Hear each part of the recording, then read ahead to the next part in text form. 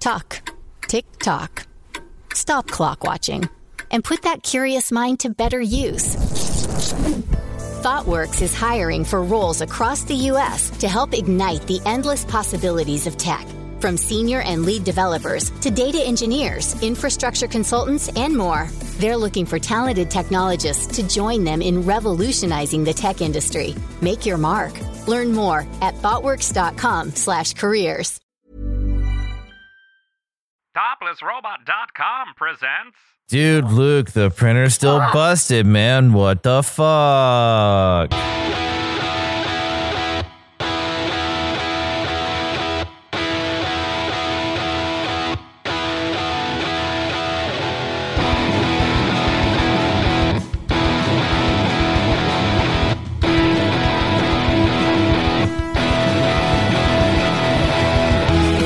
How's it going, everybody? Welcome to episode 98 of the Topless Robot Podcast. My name is Ryan.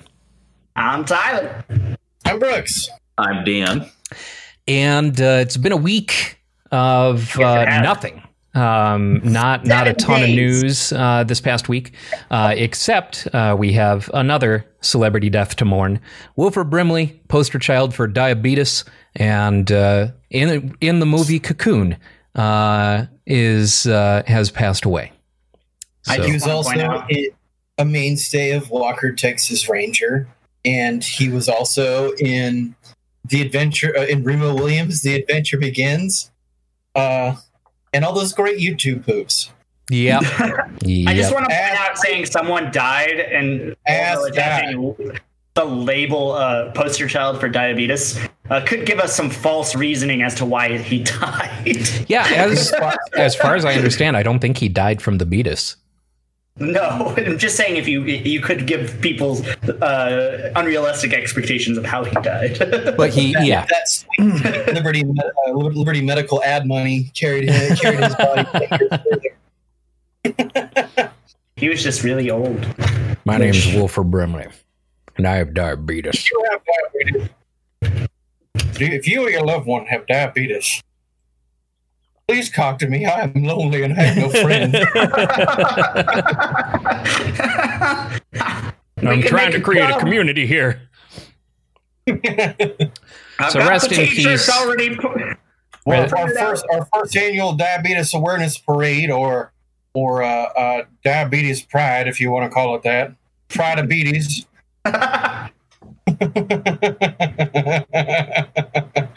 Pride-abetus. There's an episode title. Yeah. Oh no. Rest in peace, Wilford Brimley. We were not this disrespectful to you, I swear. You can't hear us now, Tyler. I'm not worried about it. He was 85 years old.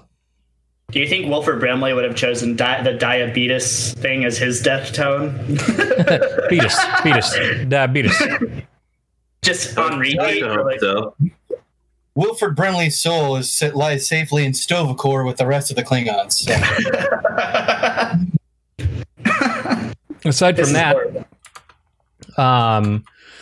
PlayStation has shared some weird statistics about Ghost of Tsushima. Have you guys seen this? Yeah. I saw that it was I didn't see all of them. I did see that it was the fastest selling. Oh, no. This has nothing to do with the sales of Ghost of Tsushima. No, I've tried to avoid as much as I can because I want to play it, and So far, there have been 8.8 million foxes pet. All right. You can pet the dog. Good to know. 156.4 million standoffs initiated, 57.5 million duels initiated, 139.4 million enemies have collapsed in fear, 810.3 years have been spent on horseback, 16.2 million hot springs have been visited, 14.2 million haikus composed, 28.1 million flute songs have been played, 17.1 million bamboo strikes completed, 37.5 million Inari shrines honored, and 15.5 million photos taken. All of those, except for the photos, are actually important to the game. So I get that. The photos one is just throw that out. Nobody gives a shit about that. I did see that photo mode is pretty fucking sick. Like it's rad. The most like in-depth photo mode in a video game I have ever seen. You can change the weather. You can change you can change the time of day to anything you want. You can change like the filter on the camera. You can add firefly effects or like petals coming down and increase the rate of those. And you seem to know a lot for a guy who doesn't want to play the game yet or have it spoiled. You're kind of hard to avoid. I figured that the photo mode wasn't going to spoil anything for me. Okay. Yeah. Right. Depends on what people are taking pictures of.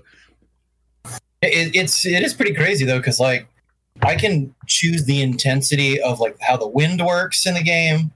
I can choose the specific kinds of particles and their density in the air. So like I can choose between different colored leaves and like different flower blossoms and snow and rain. And I haven't found any shitposty weird things yet, but I assume that they're coming. So. That's pretty cool. Yeah, I'm looking forward to checking that game out. I've still been playing Paper Mario and Metroid Zero Mission. And that's pretty much it. I mean, I've just been hearing more and more good things about the new Paper Mario. Like, I've been loving it. Though it looks good. The one thing that kind of got sprung on me that is when I decided I'm just going to set this aside. So some of the puzzles in the battles can get a little difficult. You do sort of get used to it, and you get used to certain patterns, and you know what patterns you want the enemies to be in. So they range from incredibly simplistic to what the fuck am I even doing here? And it's not like, I don't know, you're not like going to go into an area and like, okay, this is where all the hard puzzles are going to be. It's just sometimes you're going to get a really fucking difficult puzzle for whatever reason. And sometimes you're going to get really, really simple ones. And the moment that I was like, okay, fuck you, was my first Boo encounter. So when you're fighting Boos in Paper Mario, they show up for a brief moment and then they disappear, and you have to remember what tiles they're on in the battlefield in order to arrange them to get them in the optimal positioning. So like that wasn't explained to me. I just ended up in this encounter and they went away, and it's like, okay, go for it. And I'm like, yeah, we're going to set that aside for a little bit. I'm really bad at those kind of games. Yeah, up the difficulty level significantly. What were you going to say, Dan? I feel like I cut you off. Not worry about it. It's just like, that's just one of those things that's kind of strange to me. Like, okay, I'm just going to stop playing now. It's like, I do the opposite. It's like, where are these motherfuckers at? I'm going to find them. Dan's more of the opinion that you have to slam your head against a wall until you get through the wall. See, for me, it was that is the Mega Man way. I am going to reload my save and initiate this battle, knowing that I should be paying attention to where they are. Yeah. Because that, like, if it had been explained beforehand and I knew going in, then that's entirely on me. But going into that encounter and then they just disappear, I'm not going to offhandedly remember where each of those Boos were unless I knew that I should be paying attention to that. Can you run away? You can, but it's not always successful. And if you fail, just like in any RPG, that means that's your turn used and you get attacked. Okay. I'd just run away. We're all sitting here like, man, Ryan's dumb. We could have done it this way. I feel like this is the thought that's going through all of our heads. Like, how would we have approached this situation that would have been better than Ryan? Just kidding. Love you, Ryan. Whatever, man. I play games the way I play games. That, the way you guys play games doesn't impact the way I play games. Yes, it is amazing that when many people are correct, one person chooses to stand alone.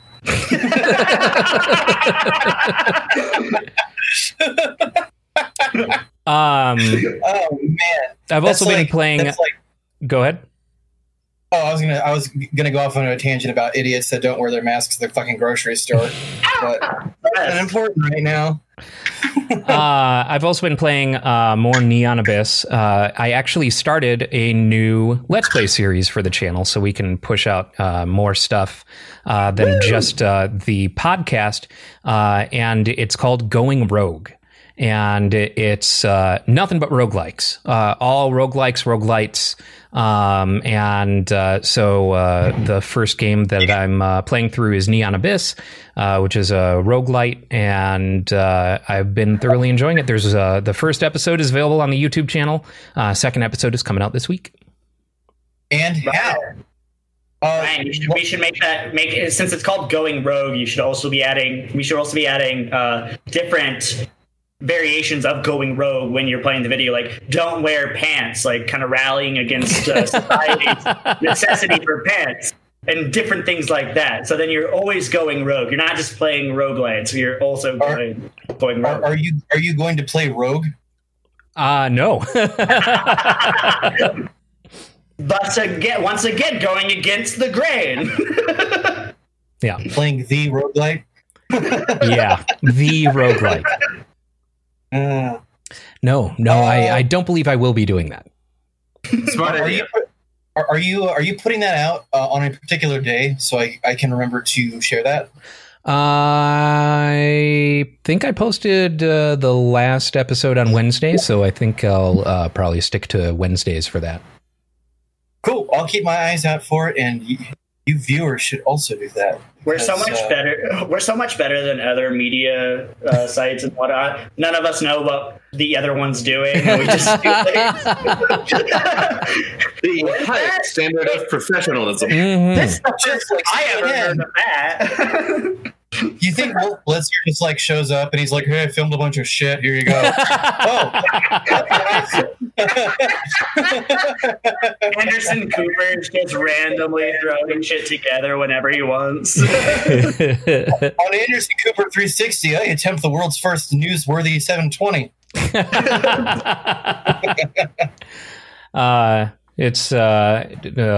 He's constantly battling with Tony Hawk for the world's first News 900.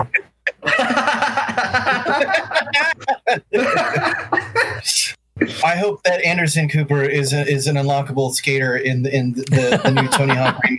Man, when are we supposed to be getting the fucking? So I pre-ordered it on Epic Game Store, and we're supposed to be getting the Actually, I think it's supposed to be this month because it's August now, right?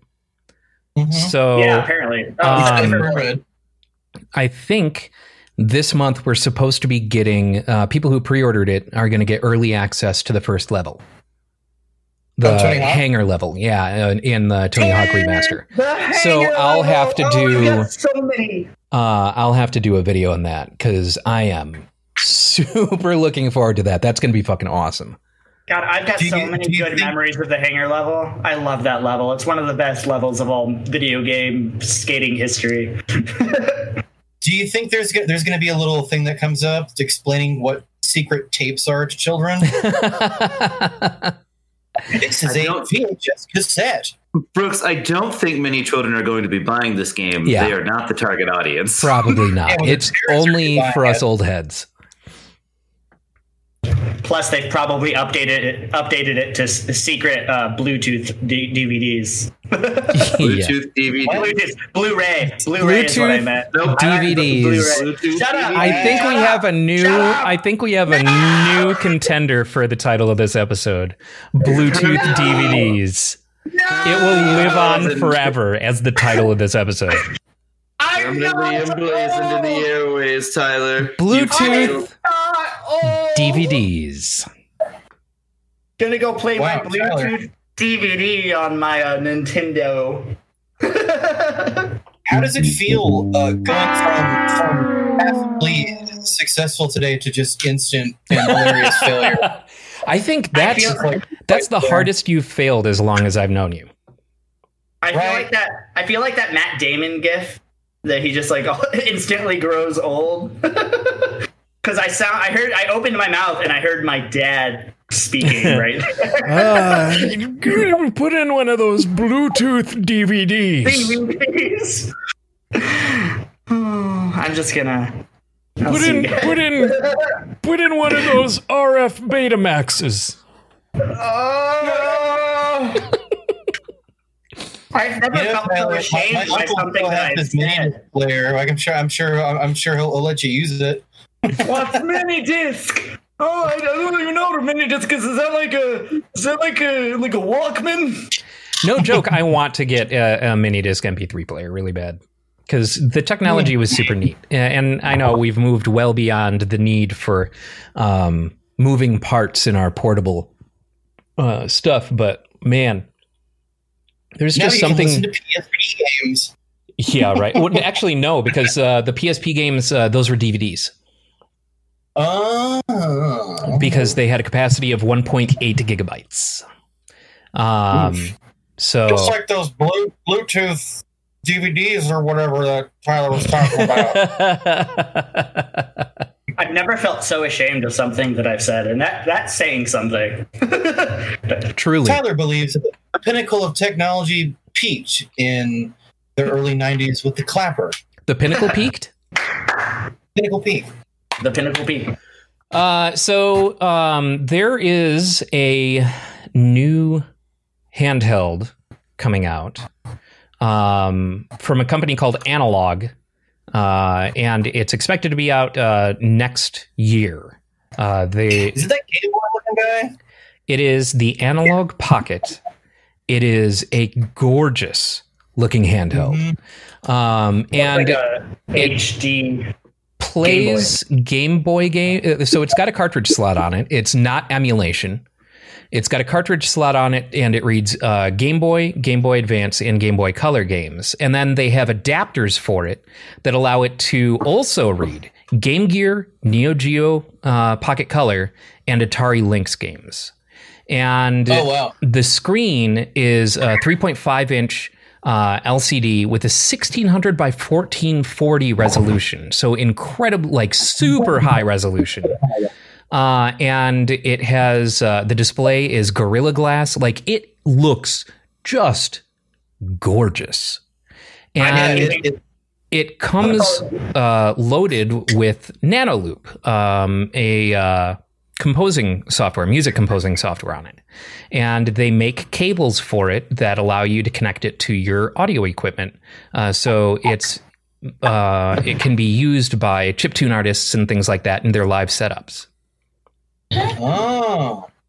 Okay, I like that because the one thing that would prohibit someone like me from buying something like that was just I don't like it. It's a super Game Boy in the sense that it's just a handheld. Mm-hmm. But I think that added like what is it, like a DAW feature or something like that? It's kind of so. I don't know how Nanoloop works, but I know that like LSDJ is a tracker. And so Nanoloop might be a tracker as well, but I mean, it basically gives you access to the chip and stuff like that, the MIDI chip. It just seems seriously fucking cool. There's a dock that's available for it that gives you HDMI out and 2 USB ports and has Bluetooth on it, so you can use 8BitDo controllers and connected to this Game Boy, play it on your TV screen as well. Damn. Seems pretty It looks slick. pretty cool. It's What's the, $199. It's a little bit pricey. Yeah, it goes on pre-order tomorrow for $200. That's pretty pricey. $199. I mean, that price would be reasonable if I was using that as a musical tool, for sure. As a Game Boy, I'd probably want that to be like half of that for me to be able to truly. Well, maybe like 150. I don't know. I just think like 130 or something. Yeah. I think it really comes down to how well it plays these games. And it looks like it plays them just perfectly. It's got a little micro SD slot as well, but apparently it's not for playing ROMs because it doesn't have an emulator. It's playing all these games natively. So I imagine it'll probably end up being hacked so you can load ROMs onto it, greatly increasing its value.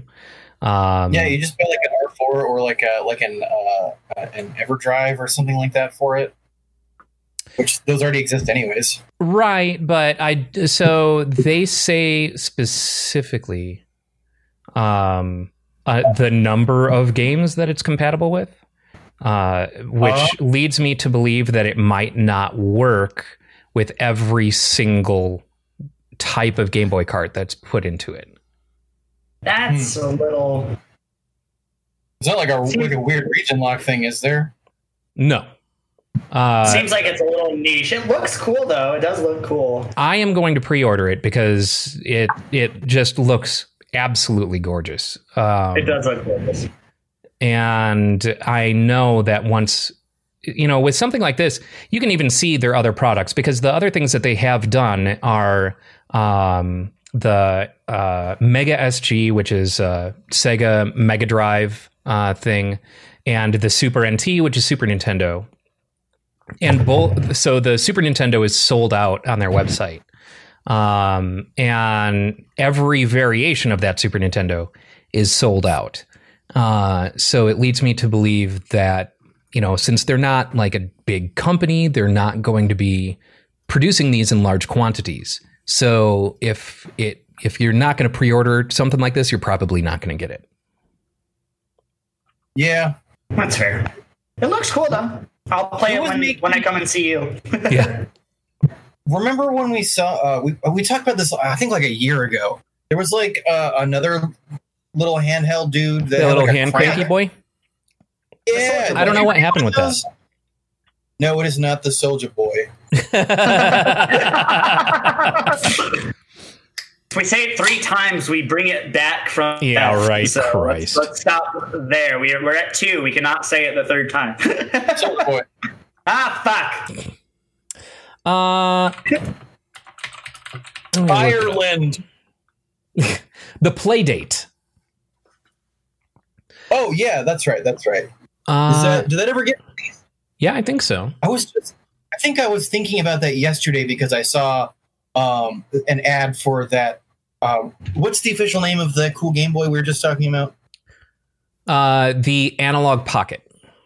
The Analog Pocket, yeah. Yeah, well, I saw that and I was just like, wow, that looks like a nicer version. There's no crank on this. Yeah, right. So this says... I don't know why they thought that'd be a good idea. So the Playdate was $150. And this says it will ship in 2020. So I wonder if the Playdate encountered delays due to COVID. I would not be surprised. Yeah, there hasn't been any news since January of 2020. But, I mean, people have posted hands-on stuff towards the end, about a year ago, actually. Engadget has a hands-on from August of last year. Game Explain has one from September of last year. But yeah, it looks like there hasn't been any news with regard to that. I have a feeling they probably went under. Oh, no, I don't know. So here's a post from June 3rd of this year that says, watch Doom running on the Playdate, a handheld with a crank controller. Of course, it had to be Doom. Of course it did. Yeah. Well, Skyrim was busy and wouldn't answer their calls. Doom is the original Skyrim, thanks. It's true. So apparently, like, this must have made its way into people's hands. All I'm saying is that it's going to ship in 2020. There's no date. I bet select people or backers got it early. Probably. The dude who ported Doom to it set it so the crank fires the chain gun. Yeah. Okay, that's kind of great. How about that? If it had like motions, sitting at the bus stop, just like if it had motion controls and you could sit there and like and tilt to fire, that'd be kind of sick. I'm not gonna lie. Okay, so I wouldn't at all be surprised if it was delayed. I mean, I've been waiting for 2 1/4-inch cables to ship to me for 3 months now. So good lord. It says it looks like they shipped out developer systems in December. That makes sense. That's probably it then. Yeah. Everything's getting delayed because so this bed. I got a new bed this week. I've been trying to order a bed frame for the last 2 weeks, and the date kept getting pushed back. And I've had to get into so many like chat fights with fucking Amazon, just trying to get a new frame. Sounds Yeah, like I hate it. Fucking ass. I ordered the new Razer the controller for phone, like where your phone fits in and it squeezes, the controls onto either side. What the fuck is that called? I can't remember what the hell that's called. It had a cool orange logo, right? It's like Moga. The Kishi. Or I think it's called the Kishi. Okay. And Not so even close. it basically turns my phone into like a Switch style thing because I have all the streaming services. I can play, through NVIDIA GeForce Now GeForce Now. I have Steam Link on it, and I have Stadia and xCloud. I figured that would be like, I don't like the claws that hold the phone onto the controller. That's not a great experience to me. But you like it on the side. I'm so used to the Switch that I think, especially with my Note 10 Plus, that it would look pretty good, and feel better that way. So, gonna give that a try. But that is coming from China, and we'll see. China. Sorry, I need to make my hand smaller for that. China. But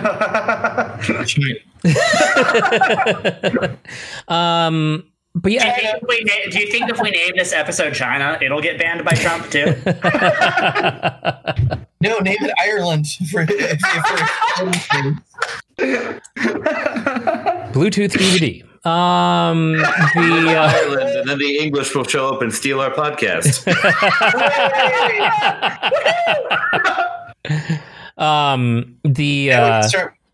But yeah, I ordered the controller on Walmart, Walmart.com, and it's like Walmart? The delivery date on it said August 11th. I'm like, that doesn't seem right. That's weird. And then I got the tracking number, and it's like coming from Razer in China. Yeah, I got that from the manufacturer. Straight from the source. That is pretty cool. But I mean, we'll see if it actually gets here by August 11th. I ordered those Kirby, like the Kirby pancake thing, like those little figurines. It was like a Kirby mystery box from. Oh, okay, sure. And I ordered that like in January or whenever it first was announced, and it was supposed to ship in June. And now it's saying that it was shipped in August, but I don't know if that's true. So I've been sitting here waiting for my fucking Kirby pancake goddamn little figurines that I thought looked really cool for like 6 months now.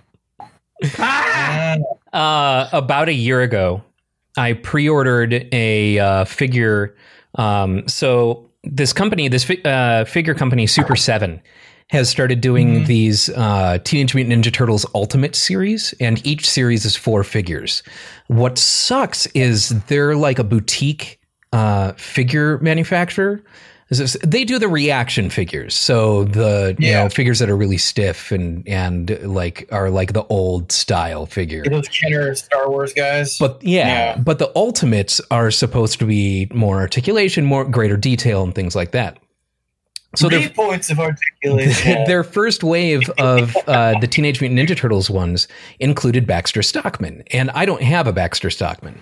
So I pre-ordered just the Baxter Stockman instead of going all in, because I wanted to test the quality of the Baxter Stockman before I tried to get anything else, because I've never bought a Super 7 figure. Since then, that was a year ago, they have held pre-orders for a Wave 2 and a Wave 3, both of which I missed out on because I still haven't gotten my Baxter Stockman and didn't feel comfortable ordering it, not knowing what kind of quality they're going for. My Baxter Stockman arrives tomorrow. But I miss out on the other 3 figures in Wave 1, all 4 figures of Wave 2, and all 4 figures of Wave 3. Well, that's just... Well, send us pictures of the I am interested in the Baxter Stockman, particularly because I like Baxter Stockman. Shredder. I mean, the mouses are cool. Mm-hmm. So, did you guys hear about this new tank that Israel has made? No, I haven't. Is it gonna look like the Neo tanks from Advanced Wars? I don't know why my brain went there first, but I want it. No. You drive it with an Xbox controller. Oh yeah. Oh, I saw that. The thing with, it's interesting to note. So the helms, the helm control in U.S. Navy submarines, particularly, those have been Xbox 360 controllers for years. Are you serious? They just found that, like, typically the people that are coming in and that you're training on these things already have the experience with using a controller like that. Something about that just feels so gross. Yeah. Jack Thompson has entered the chat. Yeah, right. Well, I like that because it was an inexpensive solution to a more expensive problem, because they were trying to. I think the whole thing came about because they were building something that was functioning kind of like that, but was expensive to replace. And some engineer was just like, "Dude, let's just throw an Xbox controller on it. They're only like $40." So. Yeah. Guarantee you, when the military started trying to purchase those in bulk, that the price for those Xbox controllers went up by 200%. Yeah, right. Mad Cats could have been saved by the military. That's all I'm saying. Okay, yeah, I guess. Okay, so little younger cousins everywhere would have rejoiced. It says in this article here, it says, "This is not the first time video games and war machines have intersected, nor is this the first time a gaming device has been used to control a vehicle of war. In 2018, the U.S. Navy's USS Colorado submarine went into service equipped with an Xbox controller to operate its periscope. In 2014, Xbox controllers were used to control Boeing's high-energy laser mobile demonstrator in a test for the U.S. military. And in 2008, a team of military and private industry engineers announced their attempts to use Nintendo Wii controllers with bomb disposal robots." I just want to know if there were times when they were testing this, they fucked up because the sensitivity was too high, or with the Wiimotes, we lost connection with the sensor bar. Open Open the settings. I got to change the FOV. It's making me sick. Which one of these buttons is melee with the laser? One of the controllers, one of the dudes got super pissed and threw his Wiimote through the radar. God damn it! This is the worst. If this headline is to be believed, they also have an AI honed by StarCraft II and Doom. That doesn't surprise me in the slightest. Yeah. Well, I'm trying to think of the worst. Gross. I don't know, man. I don't like it. Yeah, I mean, I don't think it's cool, but it makes sense, considering like just how much your average 18-year-old has used a controller of some kind their whole lives. They just know how to do things with it. So it's a lot easier to just reprogram that than... Yeah. I mean, I suppose I can definitely see that, but it just doesn't feel right. My argument is like, I always have been of the mind that, and I think that science is also on our side in this, that, video games don't cause violence because it's more of a, like it's a way to escape, it's a way to get away from things. And there have been plenty of studies that show that playing first-person shooters and playing their violent video games do not cause violence because there's that separator, there's a difference. But the moment you start adding a controller to real live warfare, like what kind of psychological...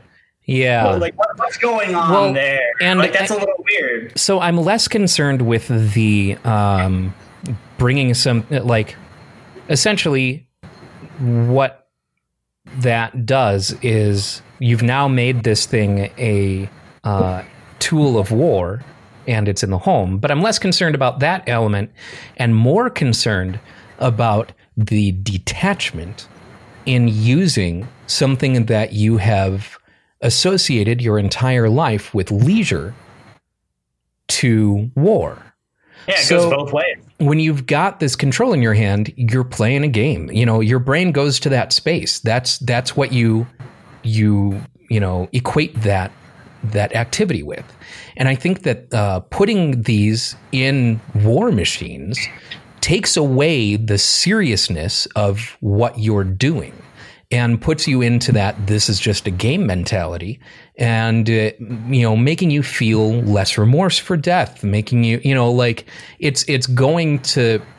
And maybe I'm totally off base here. Maybe I'm just as batshit as people who think that violent video games cause real world violence, and drawing that connection. But to me, that tactile feedback, you're taking something that is. Especially, can you imagine if they have Rumble activated in those? Sound effects keep coming through the fucking speaker on the... Yeah. Like the PlayStation 4. When you shoot, like, when you're shooting, there's like a LED light display on it, too. So... Anytime you press F to pay your respects, you hear the national anthem come through. This is awful. No. Yeah, I mean, I see what you're saying. Here's Ryan, a deep cut for you.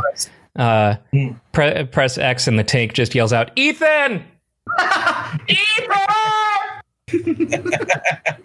Fuck that. I feel like if because the using a controller in the War Machine thing, as of right now, that's not so widespread. Like we're still using equipment from the 90s. But I think that in the future, if we do continue to go that route, then there will be problems with like work-related PTSD and things like that, and fucking controllers. And then we'll have to find something else to treat people with instead of video games. Yeah, so, right. Yeah.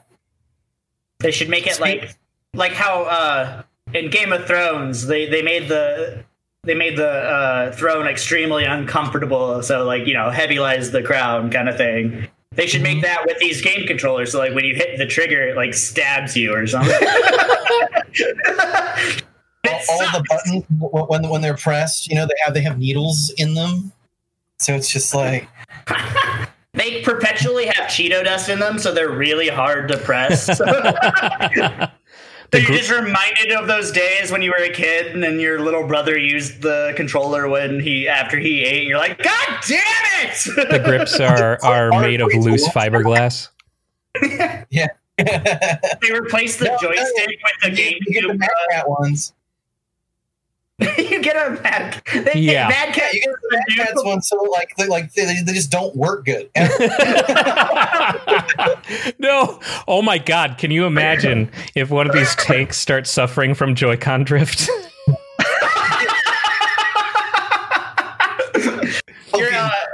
This Green Beret badass, piloted this tank using only a DDR pad.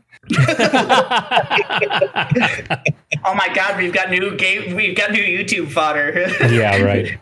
Watch as this Guitar Hero expert destroys half of Iraq with a Guitar Hero controller. That's so terrible. Through the fire and the flames. Wow. Yeah. Well, speaking of video games and science, I'm trying something else. I'm trying something out myself. Because you guys have known about that Oxford study with Tetris and PTSD and stuff, right? Mm-mm.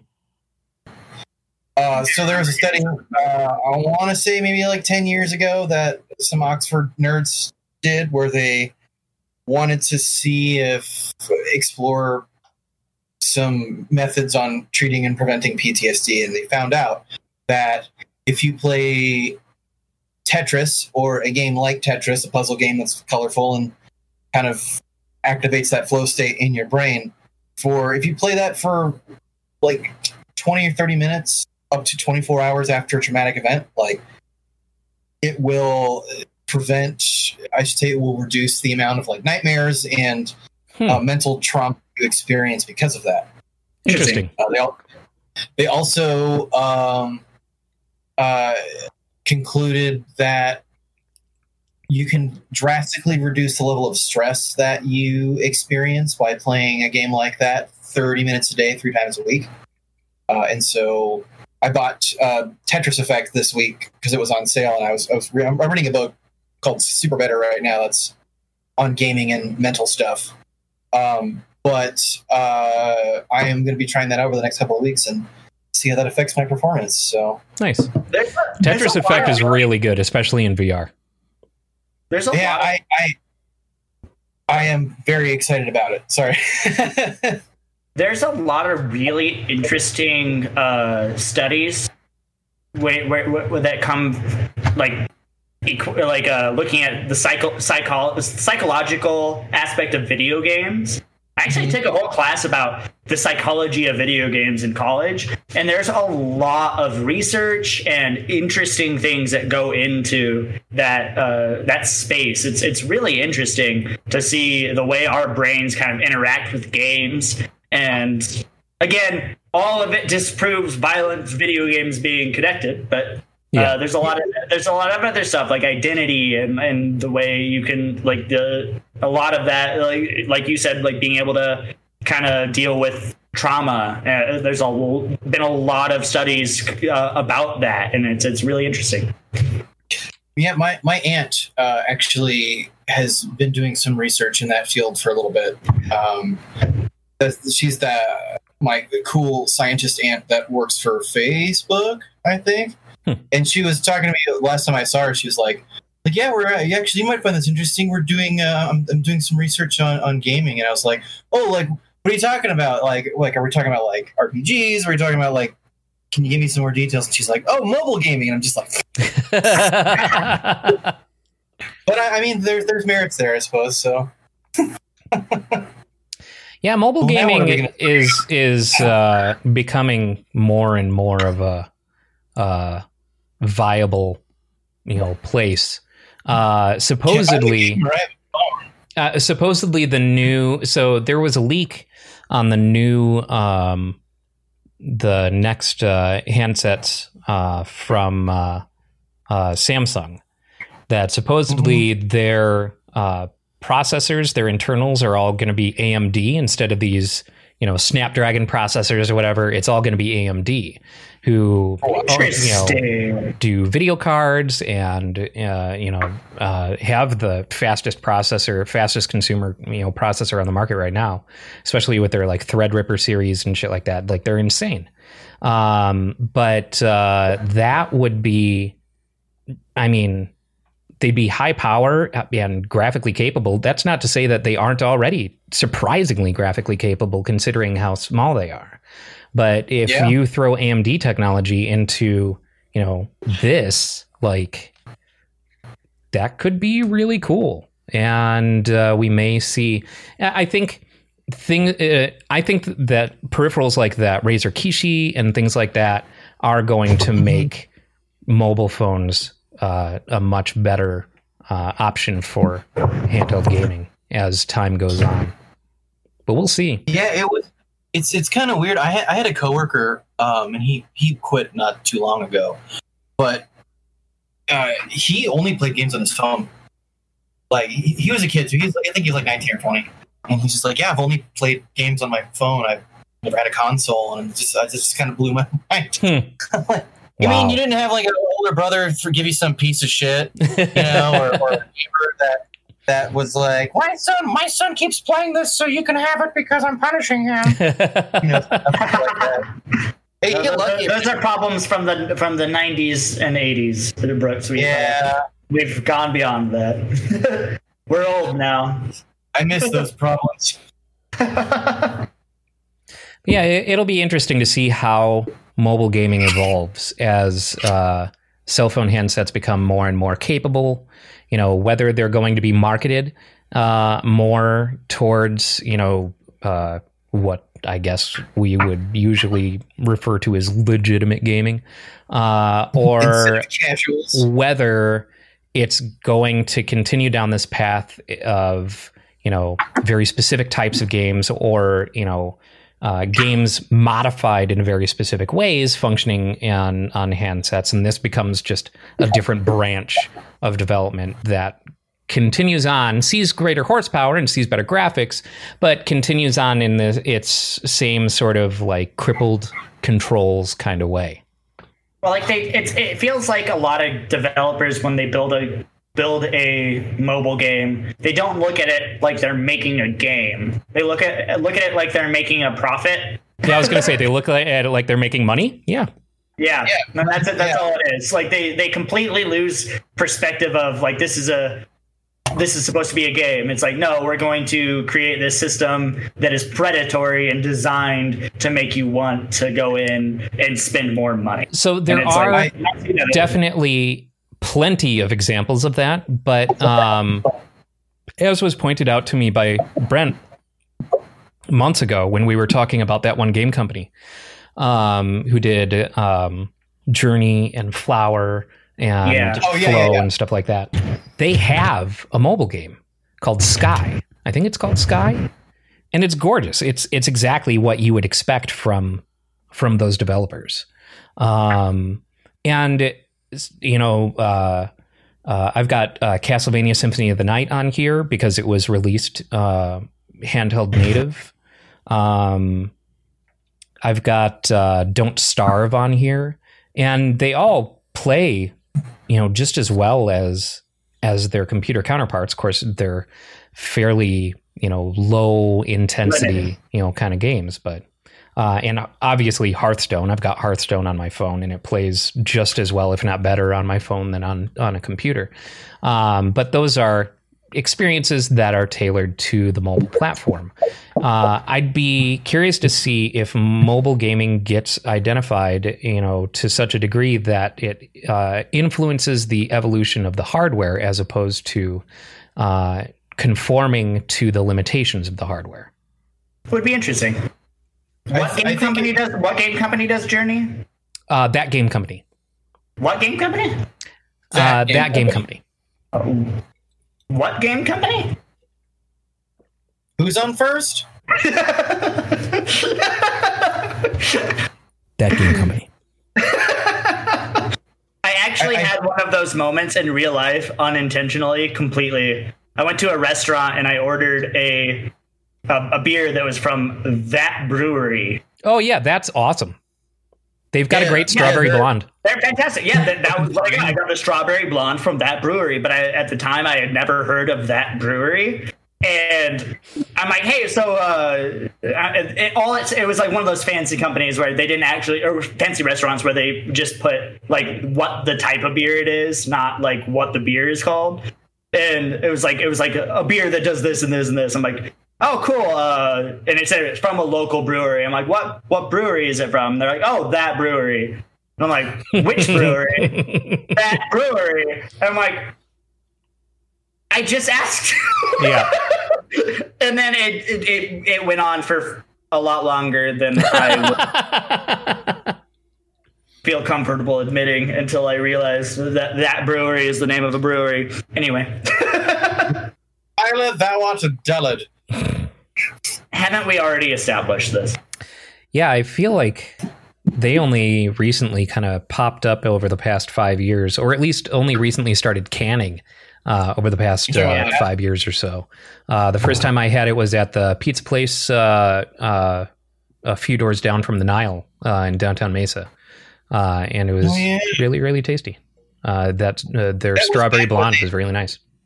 That strawberry blonde. It was back when they still did things called shows, right? Yes, it was indeed. When you could attend a show in an unair-conditioned basement of the Nile. And, yeah. They played with relics that looked like this. I don't know how they were used, if they were wielded above their heads, and you could attend a place it was called, I believe it was called a restaurant, where you ate with other people nearby. I do sure wish that the rest of the country would stop fucking it up for everyone else. You say the rest of the country like our country is like we're not fucking things up for everyone else too. We are no. That's what we're talking the about. Rest of this country should stop fucking it up for the rest of us. The rest of us, and the rest of us too.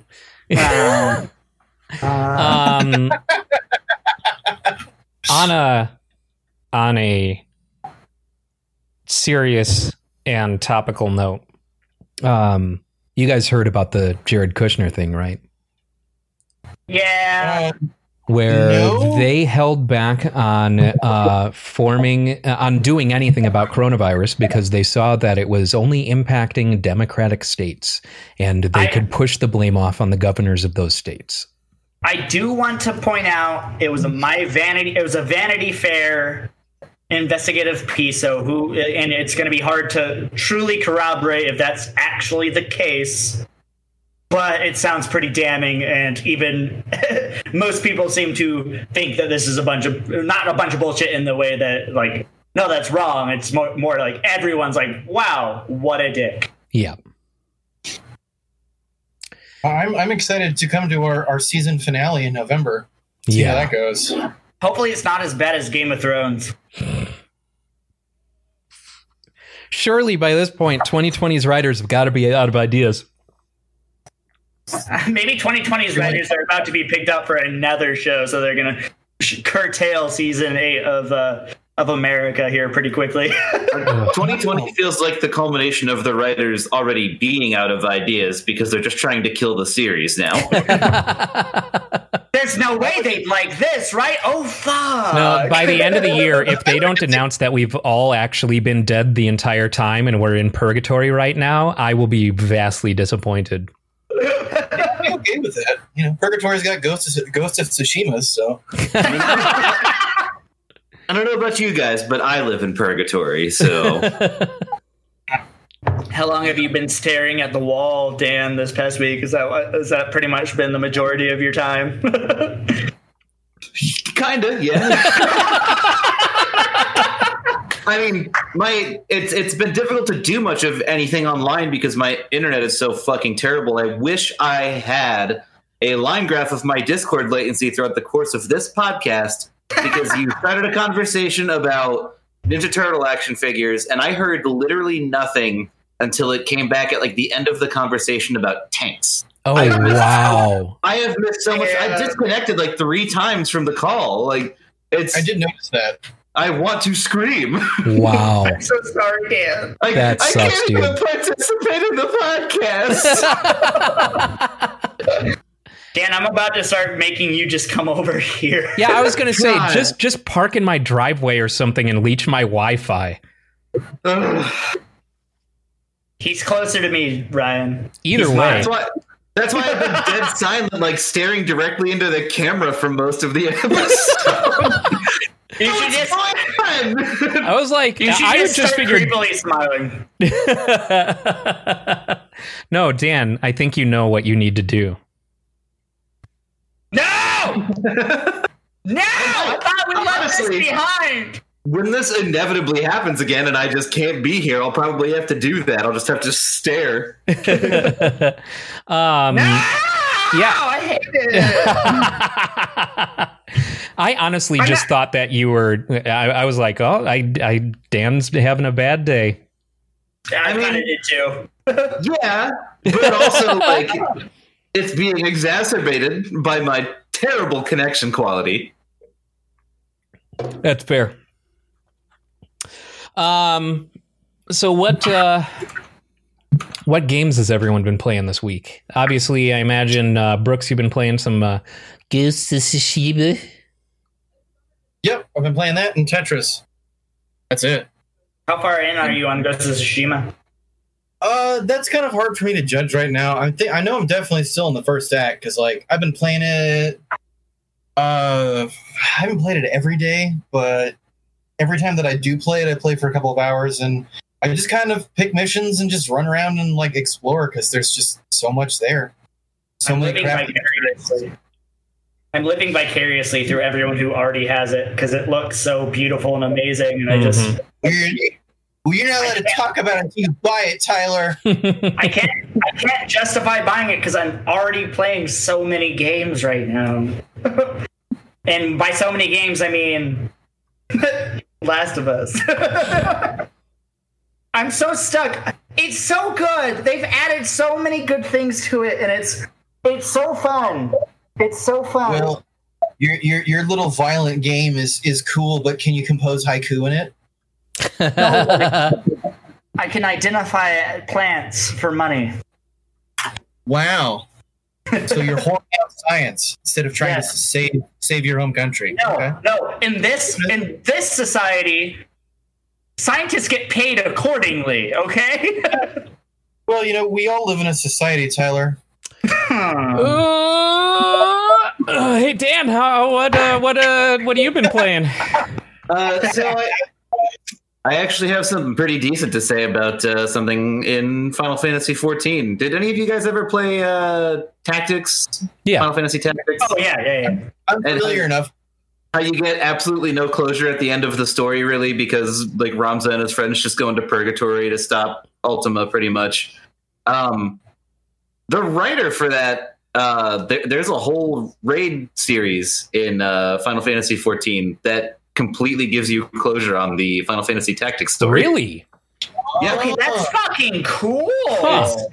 It's written by the same guy. There's a lot of people online who angrily dismiss it as non-canon because it's an MMO, it's not an actual sequel.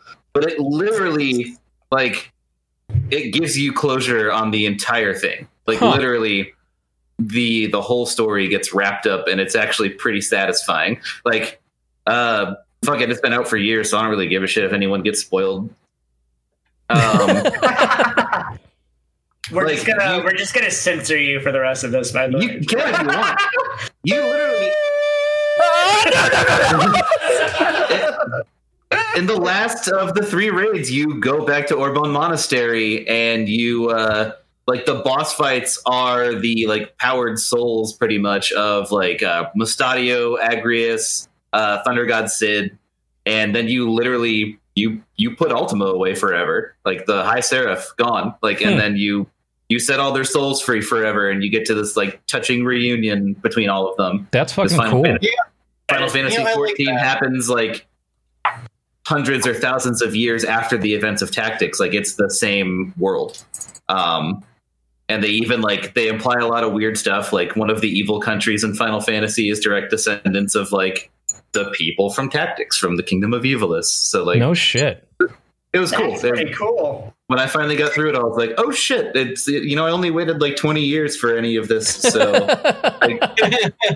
it just, I'm glad because I loved it. You get some touching moments, and the people who are online bitching about it, even though it's literally written by the guy who wrote the original Tactics story and everything, get over yourselves. It was good.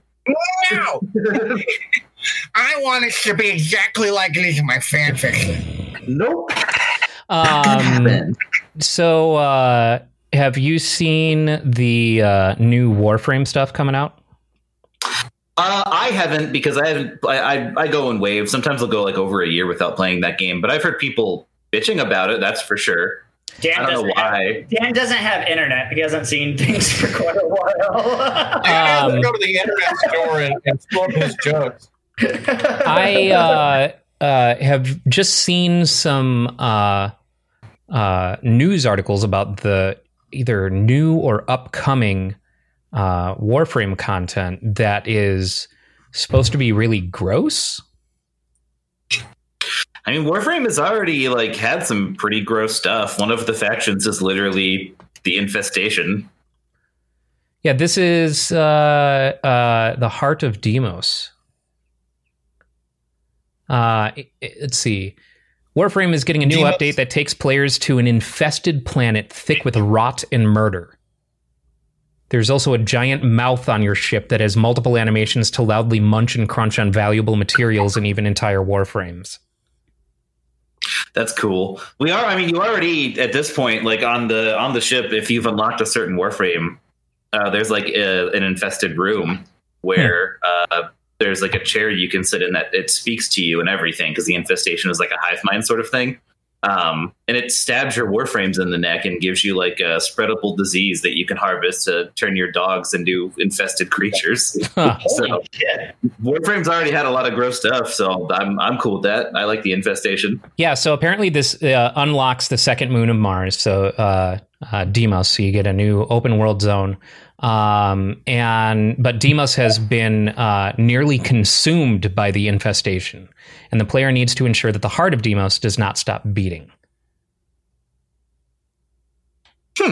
There is no standard day or night on Deimos. Instead, two giant worms are battling back and forth for dominance. One worm, a striking orange fellow, signifies that waves of infested will attack, but each day the blue worm will triumph and the planet will become a more peaceful place for a time. Striking orange fellow is a really weird way to describe. Yeah. He's a real striking orange fellow. Yeah, it's striking orange fellow and his blue chap friend. It sounds like it's apparently like Air came in. They are this new content is also aiming to make the new player experience less intimidating. That's been something years in the making for Warframe. It is one of the least beginner-friendly games out there. So that's why everyone's bitching about it. I mean, but all the people I hear bitching about it are people who've been playing since beta, so they don't have weak accounts. Yeah, that's what I mean. Everyone's bitching about it because, they made it too much beginner for baby. No, that's not what they've been bitching about. I've just been hearing that they don't think the content's being handled very well, but I don't know. They do this every time, and then I pick it up and play it, and I go yeah, it's all right. You murdered hundreds of thousands of things and farm resources. That's Warframe. Just like America. The next new Warframe is named Zaku, and they were designed by the community from start to finish through a process set up by developer Digital Extremes. Zaku is a broken Warframe, and their design is a creepy mass of muscle-looking metal and plasma ropes. Hell yeah. Does it only have one eye? I knew you were going to go Gundam. I knew it. Yeah. I knew it. Yeah, not spelled that way. I bought the original series on Blu-ray. The next two Warframes are after Zaku are the Alchemist, a massive mad scientist with detachable arms, and Wraith, a sleek Reaper character who was designed by a community artist 2 years ago. Now that the community artist in question works for Digital Extremes, this fan favorite concept is becoming a Warframe in earnest. I like that. Yeah, their community engagement has always been great. There's a separate store called Tenogen where everything you buy is a skin that was designed by some sort of fan, and they just bring it into the game and you can pay for it. That's cool. Yeah. That's really cool. And a lot of the time, some of the skins that fans make are better than the skins that Digital Extremes makes. You don't say. Yeah. It's almost like sourcing from the community gives you more access to more creativity. Yeah, that is correct. Go figure. It's the only reason. It's the only reason why we got a good game in Sonic Mania, not because Sonic exactly. Yeah. Yeah, Tyler Chan the Hedgehog was a great choice to be included there. Tyler, what have you been playing? Well, I played a lot of No Man's Sky, and I've not been getting this invested in a game in a very long time that wasn't story driven. I love story driven games more than I like games where you just go around and do things, because I am an English major and I like stories. But I know I'm a nerd, super nerd. Pushes books out of his hands. But yeah, been playing a shit ton of No Man's Sky and just really loving all of the new things. Like it's not new really, but the anomaly, which I know was kind of included at the beginning, but now they've built on it. And like, it's basically like this hub that you go to, and you can you can summon, but like you go to for your main story missions, and like you're trying to help them find Artemis and move on. But like they've made this, like you can go there and you can do multiplayer missions, and you can go there and like when you land on this giant space station called Anomaly, like there's all these other players that are also landing on this giant space station, and you get to see all of their ships, and like there's all of these things you can do, and like turn in missions and all of this stuff, and it's a lot of fun. And like interesting because you can see what lies beyond where you currently are at, and like, oh my gosh, I'm like finding ships that are just all over the place that I can just like, and now I've got a frigate, which is awesome, and I can just like send missions out. Shut up. That was a Tyler joke you just made there, Ryan. Yeah, well. Now I know how annoying I am. Jesus, don't give me that mirror. We're trying you better price this right yourself right now, young man. But yeah. But so I've been playing a lot of that. Better be some soap, mister. We need to schedule some time for some multiplayer in that. I'd be 100% down because I want to play. I want to play more and more and more because I'm just loving every second that I'm in this game. It's just also very relaxing, and it just like, I think that's the thing that I love about it, where it's fun and there's a lot of things that you can focus on and just get into, and there's a lot of mystery to it. But at the same time, like, I'm just going around and looking at things and mining things, and it's interesting and just relaxing, and it feels nice. It feels nice. Yeah. It's nice. So yeah, I played that, and then I also bought Star Wars Racer on the Switch. Oh, did you grab that? Yeah, and it's a nice return. It's just a remake of the original, right? Yeah, 1080p remake, and it is exactly what I wanted, which it reminds me of my childhood. Nintendo. I don't think I ever played the original, so I don't know if it holds. Like, that's what has prevented me from buying that, is because I have no nostalgia for the original. Yeah. I don't know if it's going to hit, in a satisfying way for me. You don't like Star Wars that much, so I probably would say no, don't get it. Specifically the prequels, yeah, certainly. Yeah. But it's definitely, like, it's a pod racing game. You're pod racing. But, and track. That's the other thing, is I do love racing games, and especially like futuristic racing games. Like Wipeout is one of my favorite racing series. So I don't know. Yeah, I'm torn. Eventually, maybe when I get back to making money again, that will be something on my list to check out. But also, the cool thing about pod racing games is you don't really have to give a shit about Star Wars to enjoy pod racing. So sure, I just since I had never played it, I wondered how much of that like nostalgia is rooted in fandom and nostalgia. Like, so there's those elements, kind of like, why did you like it in the first place? Because you were a Star Wars fan, or like that kind of thing. And then because you didn't know any better, you enjoyed the game back when it first came out with probably shitty controls and glitches. And here it is, re-released years later, like over a decade later. What I liked about it was a very flowy racer. Like, it's you're hovering, you're flying as you're racing. You can customize your racer, and you win money, you win credits, and you're able to go and upgrade your racer so it's faster, has better acceleration, and the tracks are interesting. The tracks are really interesting. They're fun tracks. Every track is very different. Like the first track is Tatooine, but then there's a track where you're going through this space mine that at one point you go into you're in zero gravity and flying and trying to avoid an asteroid field and all of this crazy shit, and it's really hard. When you get later into the game, it's a difficult fucking game that you're getting your ass kicked by. I enjoyed it as a racer. It has bad reviews, and I'm not the right person to ask if it's just a nostalgia feel or what, but I played it for 4 or 5 hours over the weekend, and I enjoy every bit of it. So, fair enough. Pardon me. That originally came out on N64, right? Yeah. Mm-hmm. And it was also that was fun. Dope ass arcade version. Yes. Yeah, the one where that actually had the fucking racer. That's cool. Yeah. What Brooks asked, did they add anything new to it?